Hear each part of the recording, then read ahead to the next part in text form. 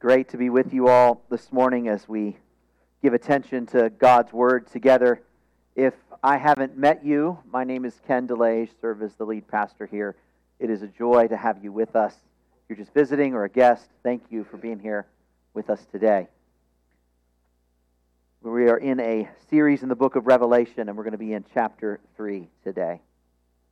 So one of the more difficult things that I've had to watch, or that I've watched, over the course of my life, and I'm sure many of you would relate to this, is the decline of the influence of the church on our culture. It is difficult to watch. It's hard to watch because we know that as people align themselves with the principles of God's Word, humans flourish. And when they don't, humans suffer. And a lot of the changes that we're seeing give us concern for kids being born into where we're heading, and the human suffering that will result from not forming our culture around God's Word. But the reality is that the days of the church having a large cultural influence in the West are waning. The external power of the church is diminishing. I'm not here to doom and gloom it. I don't know tomorrow. I don't know the future, and let's pray for a revival. But apart from that, there's a clear trajectory that we've all been watching. And Christians who have grown up in and have grown accustomed to being a Christian in a church with influence have some adjusting to do as we learn to live in a church with little power. Little power. That's actually the phrase that Jesus uses in the book of Revelation to talk about one of the churches back then. It was a church of little power. It's the church in Philadelphia, and it's not that Philadelphia, all right? It's another Philadelphia, an ancient city of Philadelphia in the nation now called Turkey. This church was a small church. It was numerically small. It was not influential. They were not drawn from the upper echelons of society where they had political and cultural influence. They were a small church. They were a hardy church. They were a faithful church, but they were having little cultural impact. They weren't forming the direction that the city went. Perhaps even their evangelistic efforts were not all that fruitful. They had little power. And Jesus addresses them in Revelation 3. This is the 6th of 7 letters that he writes to his churches in Asia and to his church worldwide. What does he say? I believe we need to hear this morning because we have some catching up to do. The global church is quite used to being a church of little power in their culture. The historic church has had to learn the lessons of what does it look like to be a faithful believer in a church of little power. Christians all over the world and throughout church history have had to learn how to survive in the desert, how to thrive in the wilderness. And most here have not needed to practice those lessons yet. So we have some catching up to do. When a church is not respected in the culture, when in fact to be aligned with the church is to lose and lose and lose in the eyes of the culture. When cultural ideas are well beyond our ability to influence, and it's going away that we wish it wasn't going to go. When perhaps even our efforts to produce change or produce fruit or to even preach the gospel seem to produce so little impact. How then do we please Christ? How then do we walk faithfully? When the church has little power, how should we live? Revelation 3. We're going to begin in verse 7. And this is the word of the Lord. To the angel of the church in Philadelphia write, the words of the Holy One, the true One, who has the key of David, who opens and no one will shut, who shuts and no one opens. I know your works. Behold, I have set before you an open door which no one is able to shut. I know that you have but little power.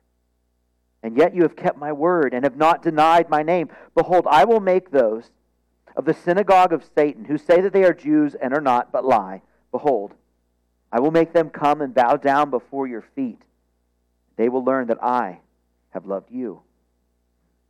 Because you have kept my word about patient endurance, I will keep you from the hour of trial that is coming on the whole world to try those who dwell on the earth. I'm coming soon. Hold fast what you have, so that no one may seize your crown. The one who conquers, I will make him a pillar in the temple of my God. Never shall he go out of it. And I will write on him the name of my God, and the name of the city of my God, the New Jerusalem, which comes down from my God out of heaven, and my own new name. He who has an ear, let him hear what the Spirit says to the churches. God's Word. The Lord describes the condition of the church in Philadelphia in verse 8. When he says, I know that you have but little power. All of the power is outside the church. It's on the side of the government, the pagan priests, the cultural influencers. The church is small. It is insignificant. It is politically impotent.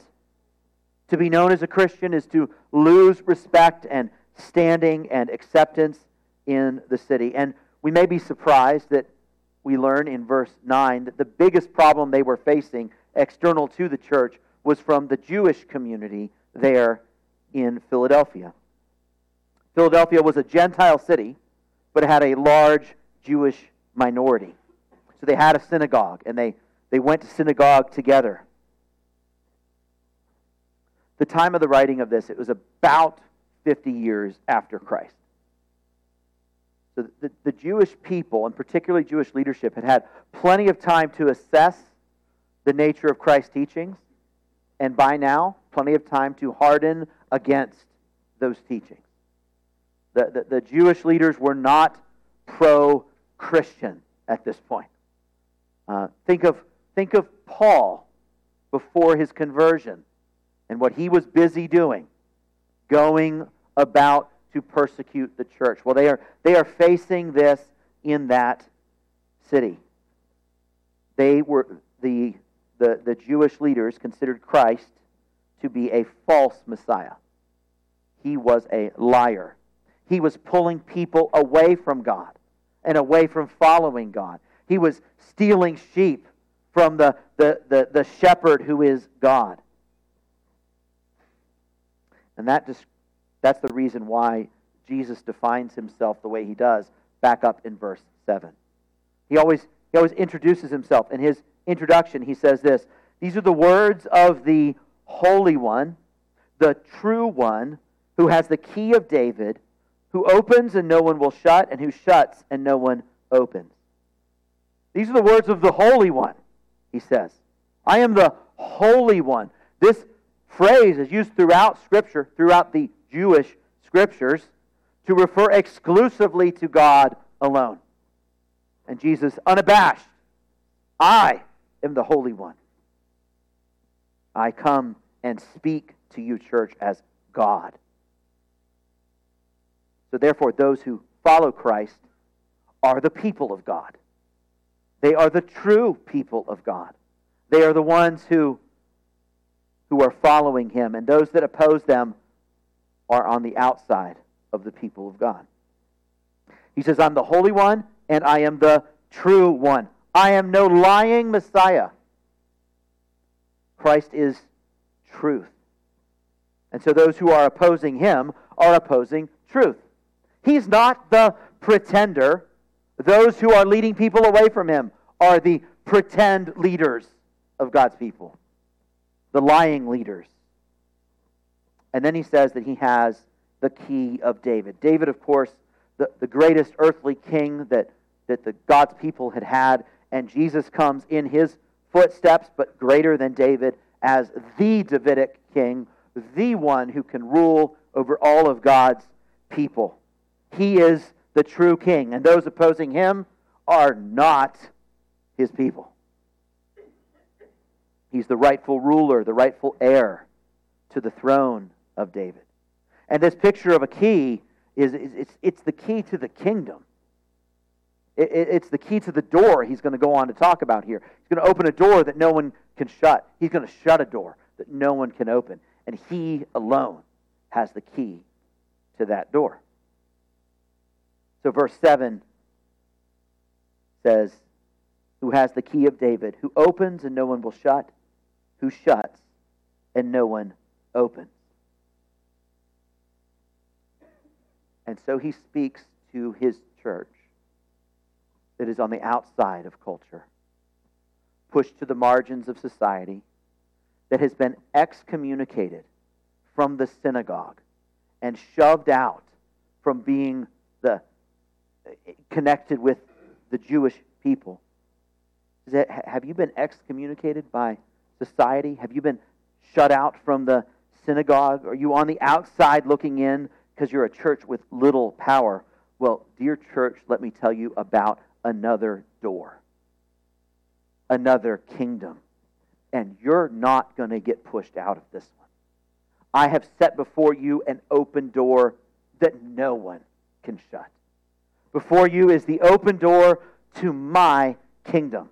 It's the open door to a better society and a better synagogue and a better temple. And I alone have the key to open it. The key to this heavenly kingdom, to dwelling eternally with God. See, I have opened it. Who can shut it? Which of your earthly enemies with all of their power can shut this door? I'm the Holy One. I am the true one. I am the key-wielding king.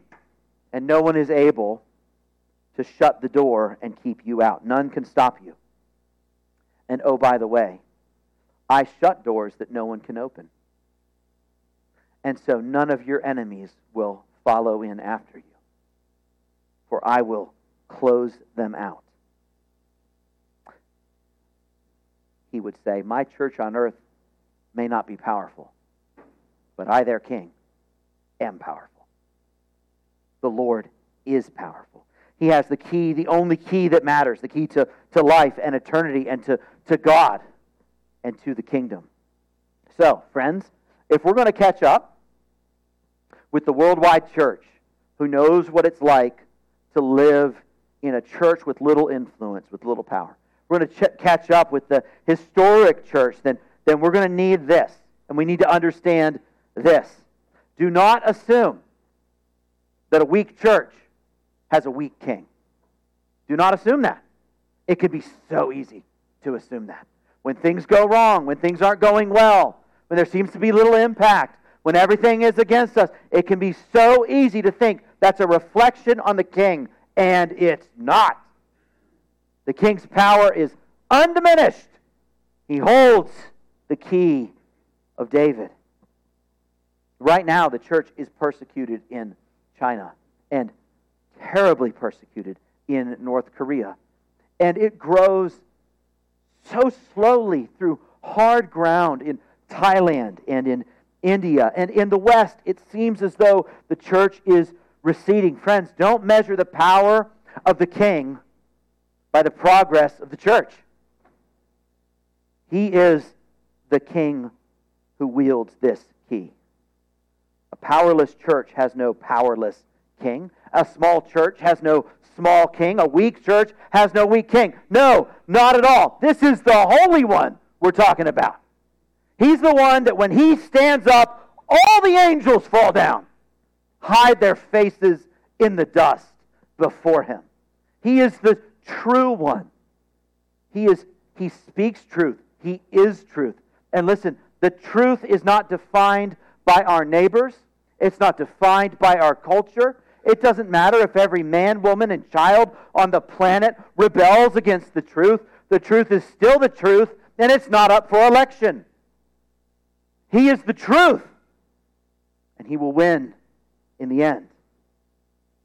And He alone has the key of David. He can open the door for His people. He is working for His people.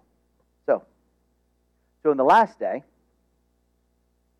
who's going to get to go into that kingdom? Who's going to get to enter that door at the end? Which people of all the peoples on the earth will prosper? Who will be not powerless in the end? Who will be welcomed into the center at the end? I'll tell you who. Whoever Jesus lets in. That's who. That's who gets to be in the kingdom. Whoever Jesus lets in, because He has the key. He and no one else. He opens the door, He lets His people in. He shuts the door, and He keeps His enemies out. This is speaking of heaven and hell. He opens the door that His people can enter into the banquet hall and shuts it to keep all pretenders out. So, friend, there is salvation implications for this. Someone may have told you that to be a Christian, you should let Jesus into your heart. True enough. But I think another perspective would be very helpful to add to that one.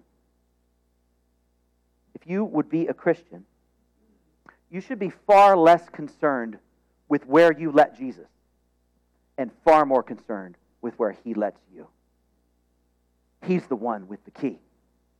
He's the one who decides destinies. The picture is not you holding the key to your heart, deciding what to do with Jesus. The picture is He holds the key of David and He decides what to do with you. Stop pretending to be God as though you tell Him where to go. Would you be saved? Then bow before Him and ask for mercy. That's how you're saved. Would you be a Christian? Stop acting like you're God of your life. You decide what to do with your life and your heart. Repent of acting as God and acknowledge Him as God. Listen, would you be saved? I have to warn you, you're going to need to be saved from Jesus, because He's the one who holds the key and who shuts doors that no one can open. He's the warden at the gate, and He decides who goes where, what gates are open and what are closed.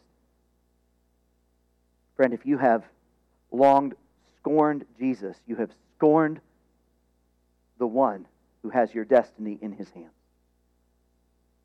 If you would be saved, you must be saved from Jesus. And if you're going to be saved, you have to be saved by Jesus also. Because He came not first to judge the world, but first to save all those who would look to Him. Friend, you want to encounter Jesus differently on that last day? Encounter Him today. Ask Him for repentance. Ask Him to forgive you. Serve the Lord with fear and trembling. For all who do, He opens the door that no one can shut. So, church, first thing that we need to know, that we need to remember, that's going to be hard for us to know, it's going to be hard for us to remember. As we see the church getting less powerful, it is so easy for us to think that our king is getting less powerful. That's not the case. Jesus is king regardless of what we see going on. And if we're basing our hope down here, our hope's going to get dashed at times. So, first thing to remember, the weak church has a powerful king. Now, the call to this passage is a call to faithfulness. Okay? There's a call to faithfulness throughout the whole thing. In verse 8, he says, I know that you have but little power, yet you have kept my word, and you have not denied my name. Over in verse 10. You have kept my word about patient endurance. And then again in verse 11. Hold fast what you have. So, he is calling his people to hold fast. He's calling his people to keep his word, to not deny his name. This is a basic call to faithfulness. Christ's concern is for our faithfulness. Christ's concern is for our faithfulness, not our powerlessness. His concern is for our faithfulness, not our cultural influence.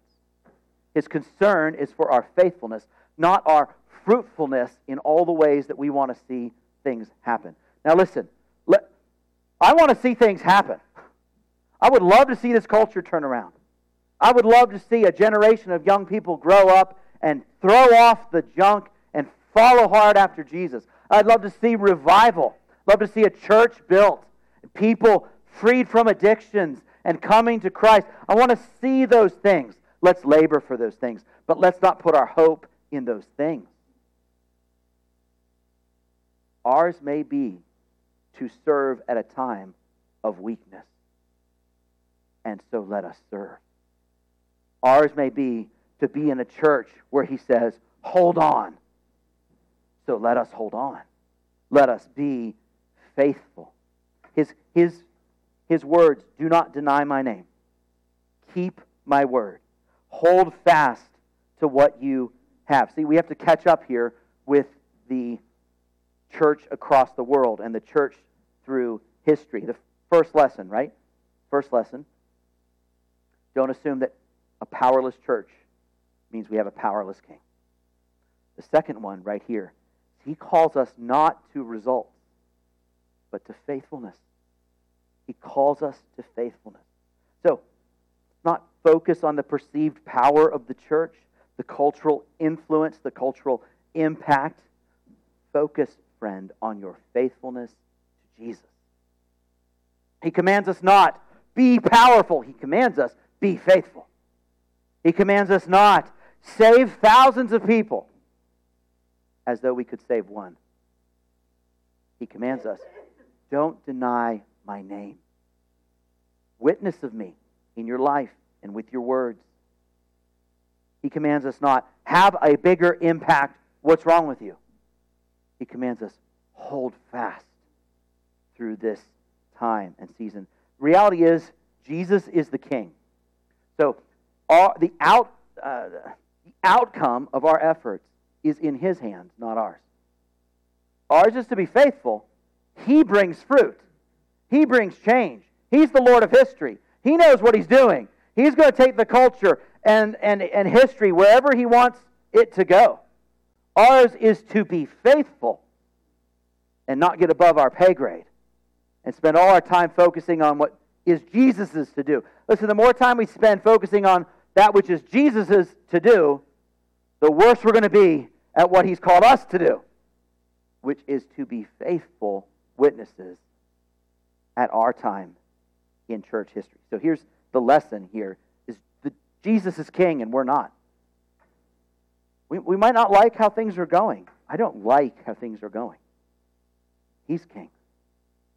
So let's labor hard together. Let's labor for the salvation of the lost. Let's labor to build a strong church. Let's labor to raise our kids to know the Lord. And then let's trust Jesus for the outcomes. And trust him for the results, because Jesus is the king. So if you're going to survive at a time when the church is weak, you got to stay off his throne. Stay in your lane. Let the general lead the army. Stand at your post while he leads the army. So here are two people. One is laboring hard for the salvation of those around them, sharing the gospel with those around them. They're raising their kids to know the Lord. They're sacrificially serving in the local church. They're working hard, 40 hours, 50 hours, 60 hours a week to serve their clients and the people around them, and praying for the salvation of those around them. And the whole time they're doing that, their eyes are on Christ, and they're trusting him for the outcome. Now here's another person, And they're doing all the same things. They're laboring hard for those around them to be saved. They're raising their kids in the nurture and the admonition of the Lord. They're sacrificially serving the church. They're seeking the good of the culture that's around them. They're doing their best job at work. But their eyes are always on the outcome, always on the outcome, always on the outcome. And I can tell you what, one of them is joyful. And one of them is joyless. And one of them is fearless. And one of them is fearful. Friends, we must keep our eyes on Him. Jesus is King, we're not. Let's be faithful to the King wherever He calls us to stand. All right, so the second thing, He calls us not to results, but to faithfulness. And then finally, as we get towards the end of the letter, he gives some promises to his people. And the first promise is in verse 10. So I'm going to read, and perhaps like me, you'll find it a little bit confusing. He says, "Because you have kept my word about patient endurance, I will keep you from the hour of trial that is coming on the whole world to try those who dwell on the earth." I just want to think on this verse and what does this mean. So my first kind of question then is this verse, is this a promise to the church in Philadelphia in the year 80 AD? Is this church to the men and women and children of that church that they were going to face some kind of trial that was coming upon the whole world and that He would keep them from it? Yes, that's exactly right, because this was written to them. This is a letter from Christ to those people first. Now, is it also true that this is a promise to the universal church, that He will keep us from a worldwide hour of trial? Yes, it is that as well, for these letters are given to all the churches, as it says, "He who has an ear, let him hear what the Spirit says to the churches." To all churches, at all times. So this was to them, this is to us. Is it also possible that this promise is for the last generation of the church to cling to when the hour of trial comes like it has never before, kind of the great tribulation? Yes, it's for them as well, for their part of the church too. So, all I mean to say in asking these questions is to be clear that this promise is not only for the final generation of the church and only in reference to that last day. This is a promise for every generation of the church to hold on to. Great, but what's it mean? What's it mean? Because here's what it says, He will keep us from the hour of trial. Now, many have thought, and I don't blame them, that this means He will remove us from trials. Some have seen here evidence of a rapture of the church before a tribulation, actually removing us from it. But I don't think so. So when He says, "I will keep you from the hour of trial," I'm not going to use the Greek words, but "keep from," those two Greek words, are only used together twice in the whole Bible, the whole New Testament. Right? One of them is here. The other is John 17:15. And it's a great one we can compare with because it's the same author, John, as this is. And he's quoting the same person, Jesus. So it's a tight fit that we can expect that the words would be used very similarly. And what is Jesus doing in John 17:15? He's praying for His people, and this is what He says. He says, "I do not ask that you take them out of the world, but that you keep them from the evil one." There's the keep from. Keep them from the evil one. So what is Christ praying for back there? He's not praying that they would never face a temptation from the enemy. He's not praying that they would never go through a trial that came at them from the enemy, because He had just said, "I'm not asking you to take them out of this world." Instead, what His prayer is they be spiritually protected from the enemy as they face trials and tribulations and temptations.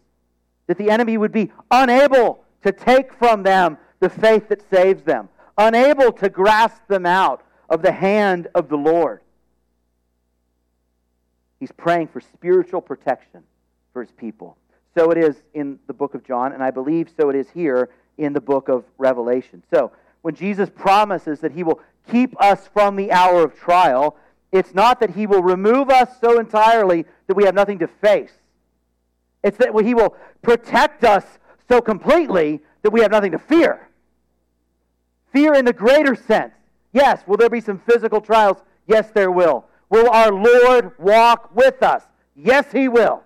Will he keep all of his people totally safe, no matter what they face, through every generation of the church? Yes, he will. He will keep us and keep us and keep us. This is a sweet promise. Now, perhaps I haven't convinced you that this is keeping us through trials. Let verse 11 do its work. As he says, I am coming soon. Hold fast what you have. So having just said he's going to keep us from trial, he then says, hold fast. Listen, if there's no more trial, there is no need to hold fast. But as he keeps us through the trial, it changes the whole dynamic of how we're thinking about this. Lord, a worldwide trial for a powerless church? What can I possibly do? You hold fast, because I will keep you. That's how this works. I will keep you. So take heart and hold fast. However powerless it seems to you, however powerful the world around you seems, however big their threats, however big the impact that the culture makes upon you, I will keep you. So you hold fast. That is good news, friends. That is good news. Listen, weak church, if Christ will keep us, and he will, it's not really an if. If Christ will keep us, what more do we need? If he keeps us, we will be kept. So let us hold fast. Second promise he gives in verse 12. The one who conquers, I will make him a pillar in the temple of my God. Never shall he go out of it. And I will write on him the name of my God and the name of the city of my God, the New Jerusalem, which comes down from my God out of heaven, and my own new name. Several pieces here. He's writing names upon us and making us pillars. We're not going to leave temple.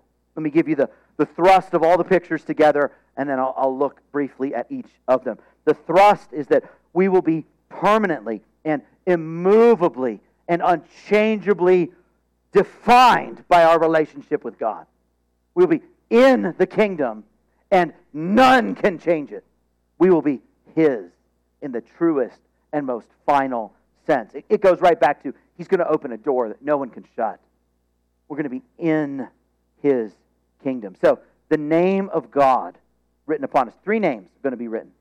The first is the name of my God. You know, in the Old Testament, the priest would wear a turban on his head. And on that turban, they affixed a gold plate to the turban that said, Holy unto the Lord. The name of the Lord on the forehead of the priest. And we're going to have the name of God upon us.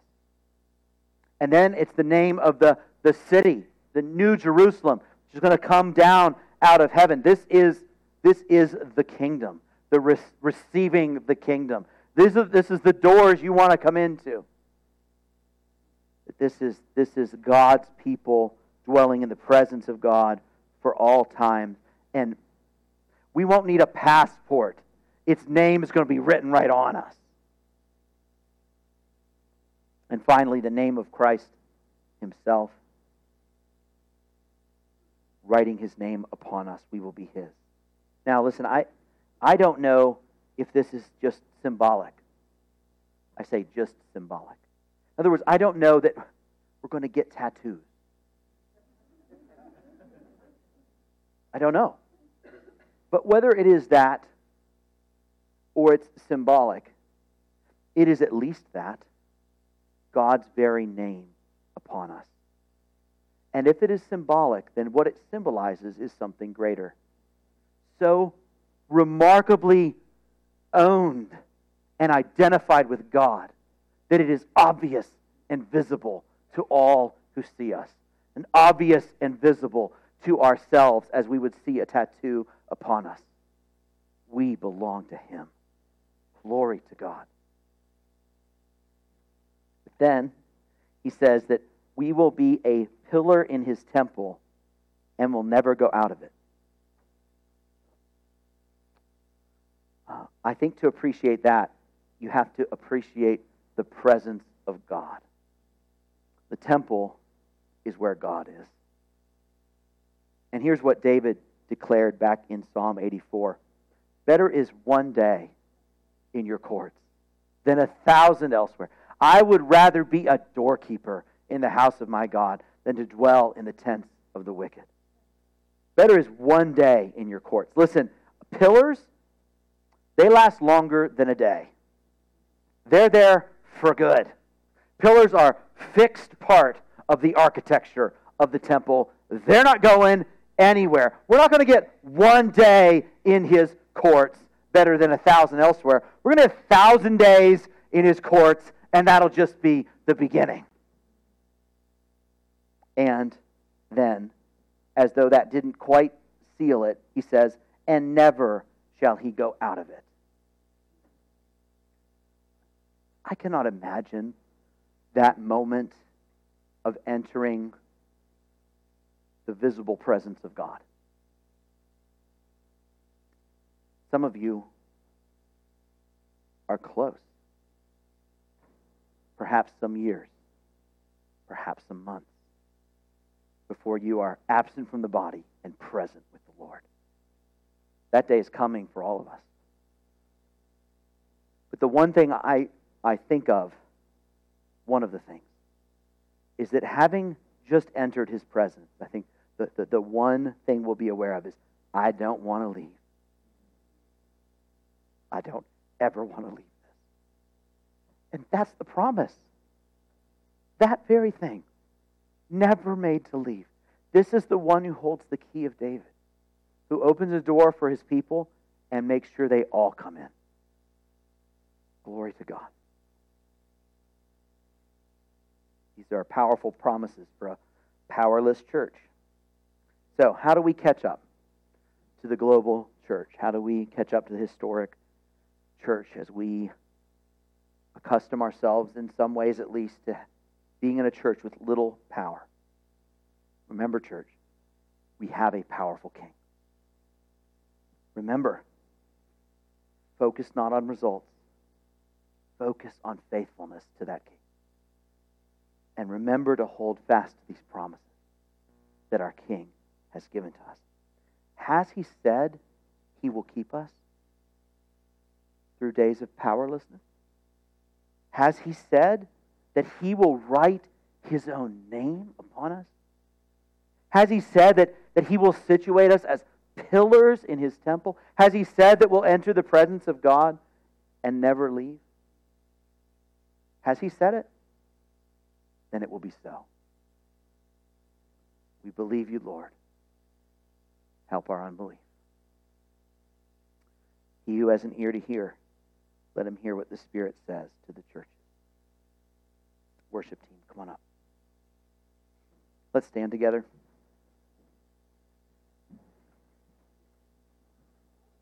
Jesus, You are the King. I pray, Lord, that our eyes would not fall to lesser things and measure You by them. Lord, fix our eyes on You, the Holy One, the true One, the one who has the key of David. Lord, let us not measure You by our weakness,